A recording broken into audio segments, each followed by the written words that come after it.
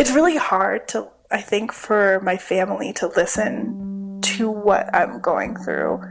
Because, I'm still like the person that they saw as a child and as a teenager. And the person speaking is an attending physician in emergency medicine working at an academic medical center in New York City.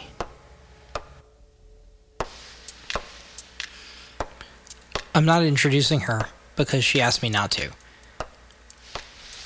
One of the physicians got in trouble for speaking with the media or in general, and So at this point, I think it's pretty safe to assume that we're the media, which is awesome.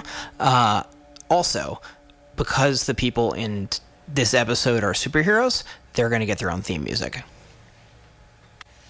Just FYI. They're not used to me talking about the atrocities that I've witnessed. And it's the early morning of April the 10th.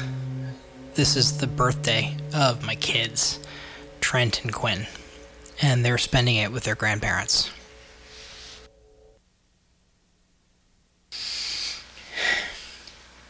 My name is Owen Muir, and I'm a psychiatrist. I'm also the host of the podcast. This is Remotely Possible, Episode 6. We're trying to tell the story of what it felt like, so maybe my kids can understand when they're older. I do feel weird when people say, oh, you signed up for this. How? I don't think I signed up for this. This is very different than what I signed up for, I guess.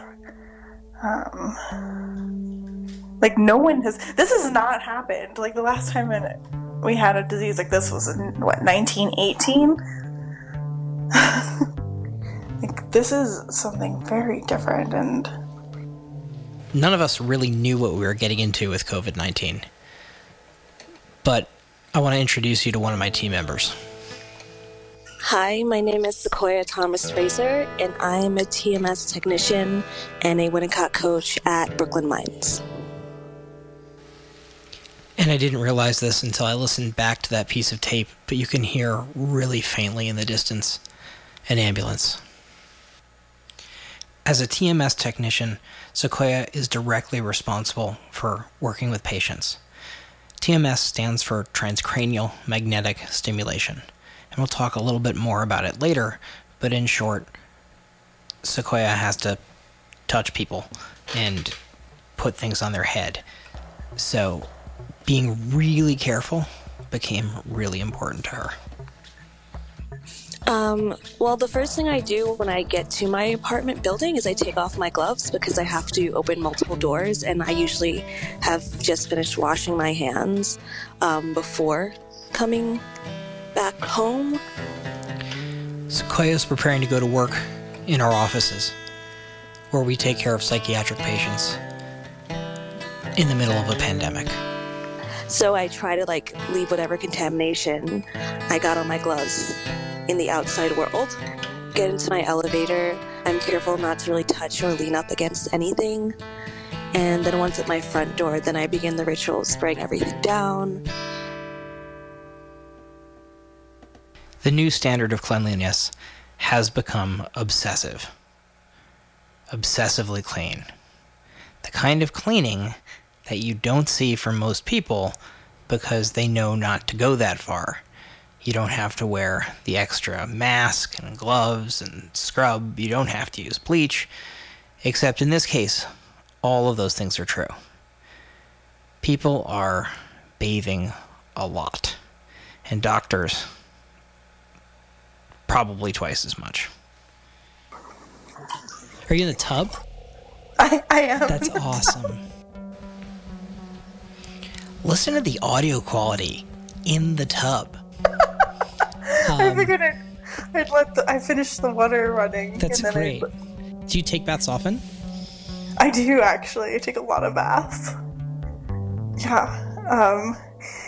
It's very relaxing, and it's kind of my safe space and no one can bother me. No, I take a lot of baths.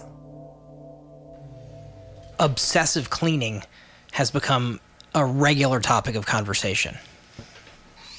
So I get to the office, and once again, it's very, very quiet. All the businesses around us have been shut down, essentially. There's maybe one or two open. Sequoia's walking into the Brooklyn Mines offices, which, at this point, are strangely free of clinicians, because we're doing everything by telepsychiatry.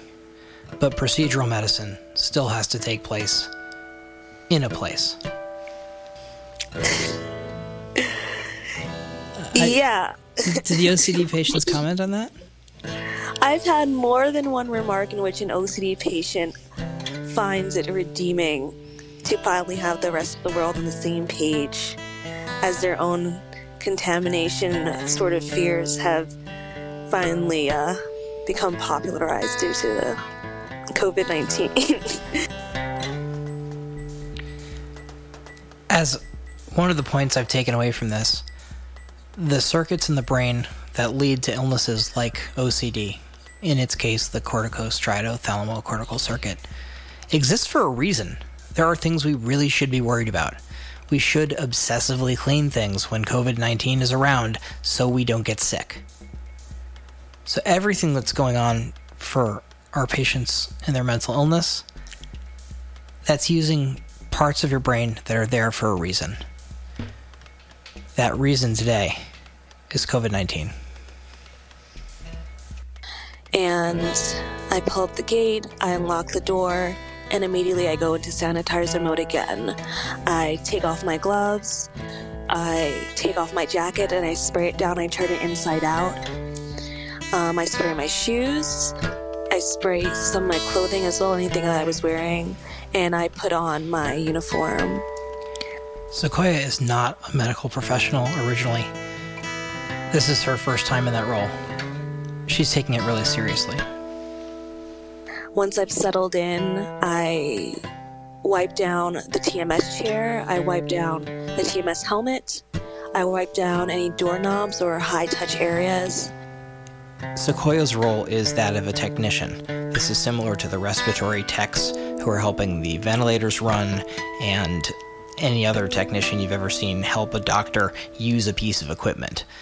In this case, she's delivering the treatments I prescribe directly to our patients. And that is crucial, because without her there, nobody's getting it. Transcranial magnetic stimulation, or TMS, involves repeated pulses of magnetic energy to the brain. It's like a big MRI, but it's on your head.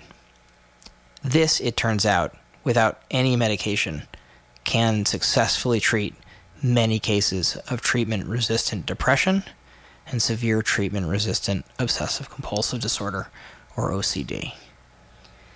This becomes increasingly important as New York shuts down its electroconvulsive therapy units in psychiatric hospitals. ECT is the gold standard for treatment of severe depression that doesn't respond to other things. Without it, we were in trouble. Unless we had TMS and people like Sequoia to operate those machines. The people that I'm coming to see me have a lot of problems, but yes, people that come to see me are suffering from psychiatric disorders, and I've gotten very many grateful thank yous because this changes people's lives. It saved people's lives. People tell us as mental health professionals, you saved my life all the time. And it's true. But the volume and speed with which we do it is a bit different than other fields of medicine, particularly emergency medicine. It's usually fast-paced. But now, well, I'll let my as-of-yet unnamed friend tell you. I mean, it's tough. It's really tough. Like, work sucks a lot. I mean, it's not work. It's, it's very emotionally draining, actually. Like, at the beginning, people were coming in and like, oh, I'm afraid that I have the coronavirus. Will you test me? And we were turning a lot of people away because there was a lot of, the Department of Health had a lot of regulations on who could be tested and who couldn't be. And then finally they said no one could be tested unless if they're admitted to the hospital. This is New York City Department of Health. And then like people were coming, and then something clicked, I think maybe last week, where people were like, oh, maybe I should stay away from the hospital. And so now we're getting less traffic, but I mean the people that come are very sick. And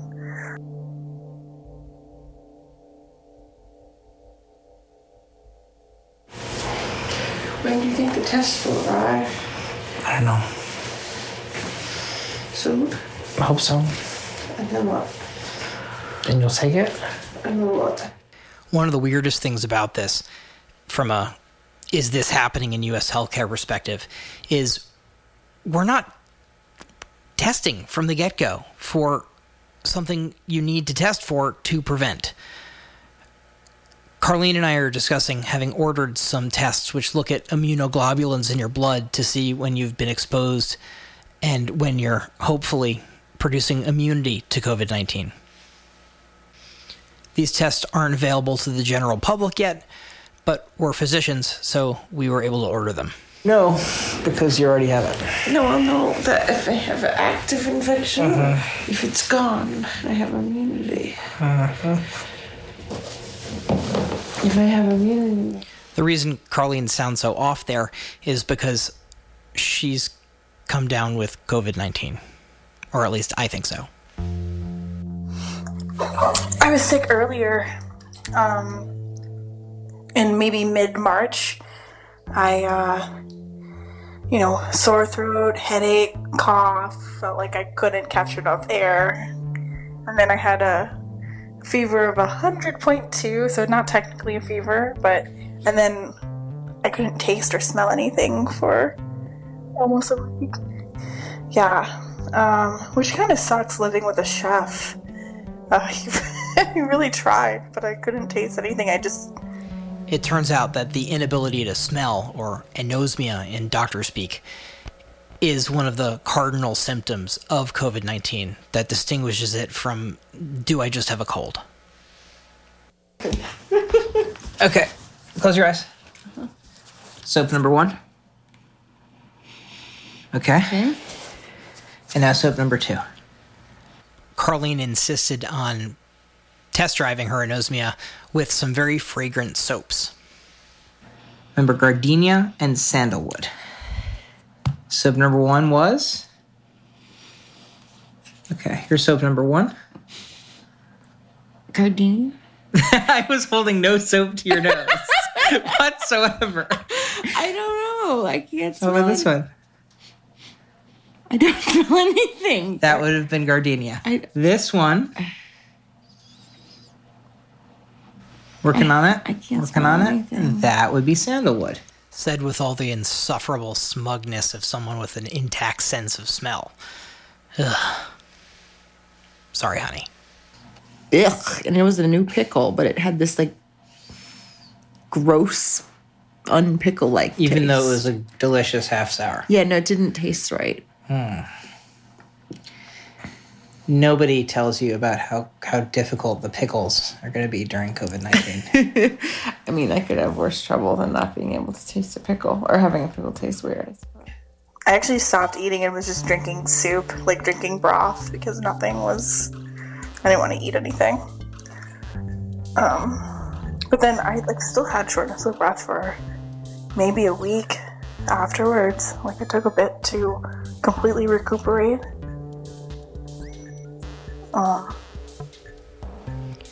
The juxtaposition of the really minor and the deadly is weird.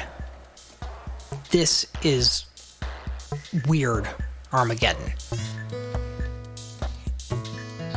A friend and coworker of mine sent me a picture of the view outside her window, and she lives next door to Harlem Hospital. This is our teammate Sequoia again, bringing us back down to earth. Where they have a makeshift morgue and testing center outside.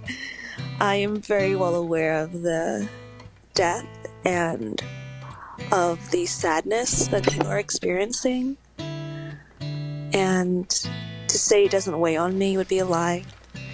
One of the profoundly unsettling things about COVID-19 is that you can't visit your loved ones in the hospital when they're sick. And, like, no one can have family with them.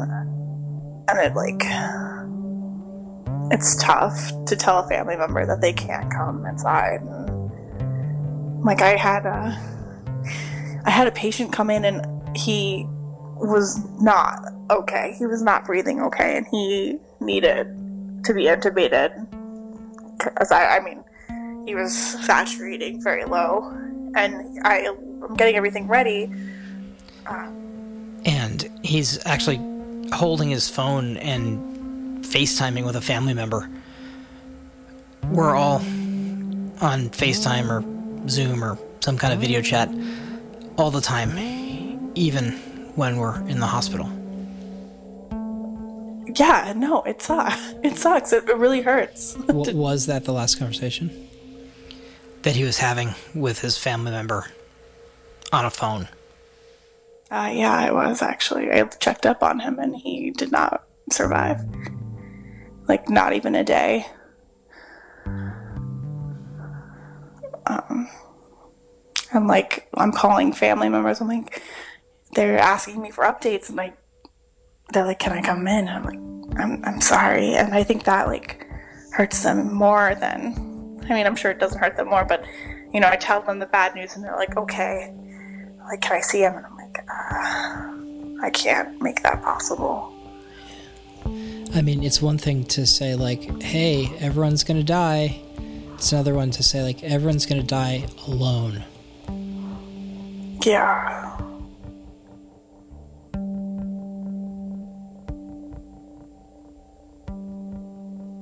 Yeah, I mean... You mean I should feel sad because it is sad? Yeah. Is that what you're saying? Yeah. But it like feels, it's like more than sad. It's like this helplessness, and there's this fear, and then, like, I mean... One of the things that makes being a physician tolerable when you're dealing with death and dying and intensive care units is providing comfort to families in their time of loss. And that is being taken away from us, like so many other pieces of closeness and comfort, by this pandemic. I don't know. We were having trouble intubating because, you know, you're wearing all this stuff. You're wearing gowns and 2 pairs of gloves and this face shield and 2 masks and like a hat, and like my shields just fogging up while I was trying to intubate somebody, and I couldn't see anything, and like I took my shield off. I took off my shield to finish intubating, and like I mean, like, I finished it, and like less than 30 seconds later, I'm like, what have I done? What did I just do? It makes me feel really good to be in service of people who need help. So this is an extension of what I feel is my moral obligation as an able-bodied, healthy young person in the world. And I don't feel like a hero. I feel like someone who is going to work and doing the best they can, like most of us. Being young and unlikely to die from this becomes a superpower and a moral obligation. Or that's how Sequoia sees it. I feel really weird about that. I mean, maybe a little conflicted, because I think maybe if I was, like, younger in the field, like as a resident or a medical student, I'd be like, oh, like, this is an honor to be able to, like, help and do what I want to do, but, like, or not do what I want to do, but, like, to help other people and to be there in this trying time and to be, It is an honor to do all those things. But one of the very strange things that's happening is they're asking physicians to volunteer their time. They're not asking any other health professionals to volunteer their time, but physicians for whom this is their job. Like the New York City Marathon.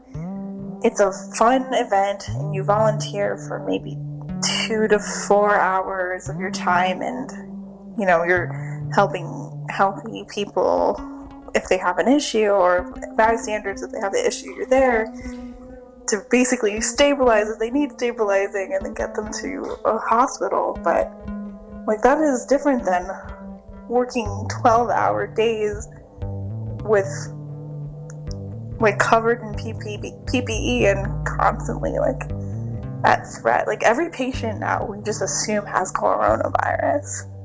Which means every physician is at risk when caring for them of themselves getting coronavirus. And some physicians are older and at increased risk themselves. Oh, and yeah, like, would you volunteer to work at the grocery store? And no, this isn't the Park Slope Food Co-op. Would you volunteer to work at a grocery store, which was the place that you already worked for your job? No. Just pick up a few extra hours for free? We're asking physicians to risk their lives, to go to their own jobs and do them for free. The thing that is their job, that they're supposed to get paid for, and that everyone else there is getting paid to do.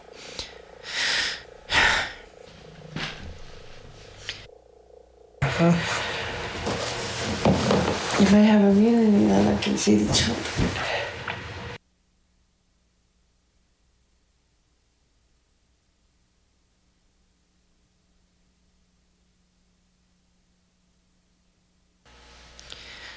I'm going to do something a little weird here because I, at the end of the show, just couldn't stand to read the credits after the end of this particular show.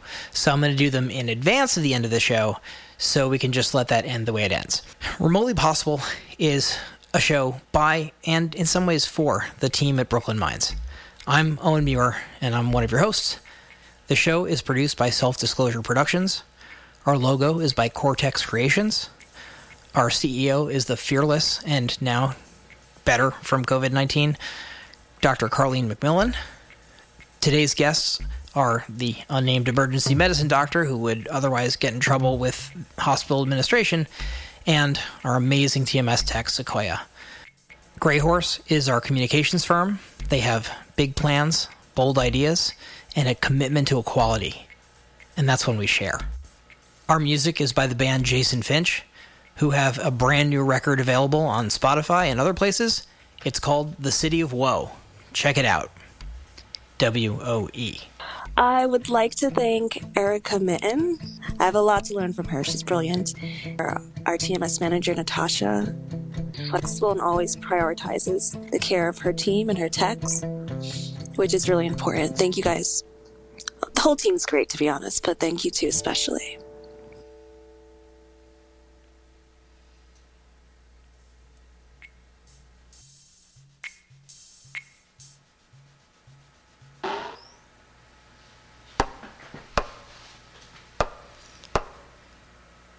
And now, the end of the show.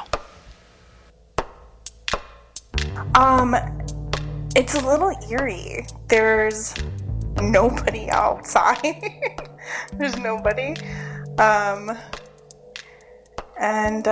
when you do pass by someone, there's kind of like, you kind of give yourself space between them for sure. And then everything is closed. Like, there's food places open, but a lot of places are closed, and it's odd. The unemployment rate hit 10% this week. So maybe not being paid at your job isn't that abnormal for a lot of us now anyway. It's like being furloughed but still working. So the government's going to be giving away billions and trillions of dollars, and nothing is going to be normal. Nothing. We're all going to have to figure out what to do when this is all over, And things aren't going to look the gallery same. is going to do. I love contemporary art, but they're laying off and furloughing all their staff essentially.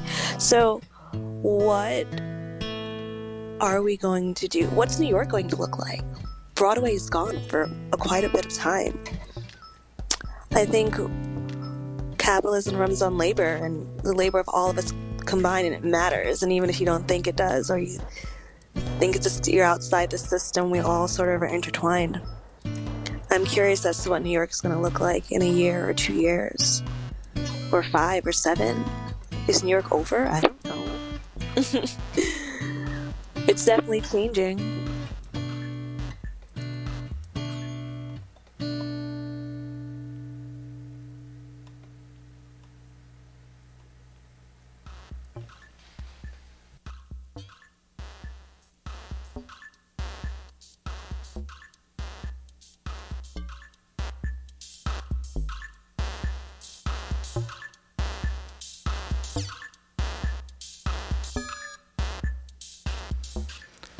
All of us are going to have to give more than we thought we had to give. Happy birthday to you. Happy birthday to yous. Happy birthday, dear Trent and Quinn. Happy birthday to you. If I have immunity, then I can see the children.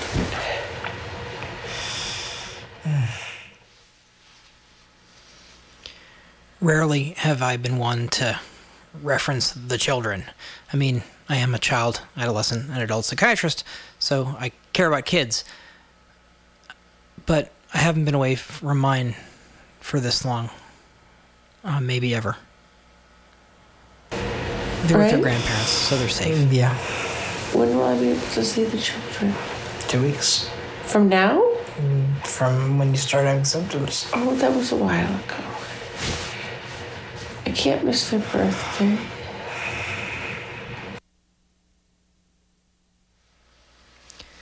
Happy birthday, kids. Mom and Dad love you. And because of that, all of us are going to try to put together a world that's better than the one we had before all this. That's what I'm telling myself. We've got to be nicer. We've got to be more giving. We've got to be smarter about all this. Because if it can all just fall apart because of a virus, my kids are in trouble. So are yours. So is everyone. And we can't let that happen.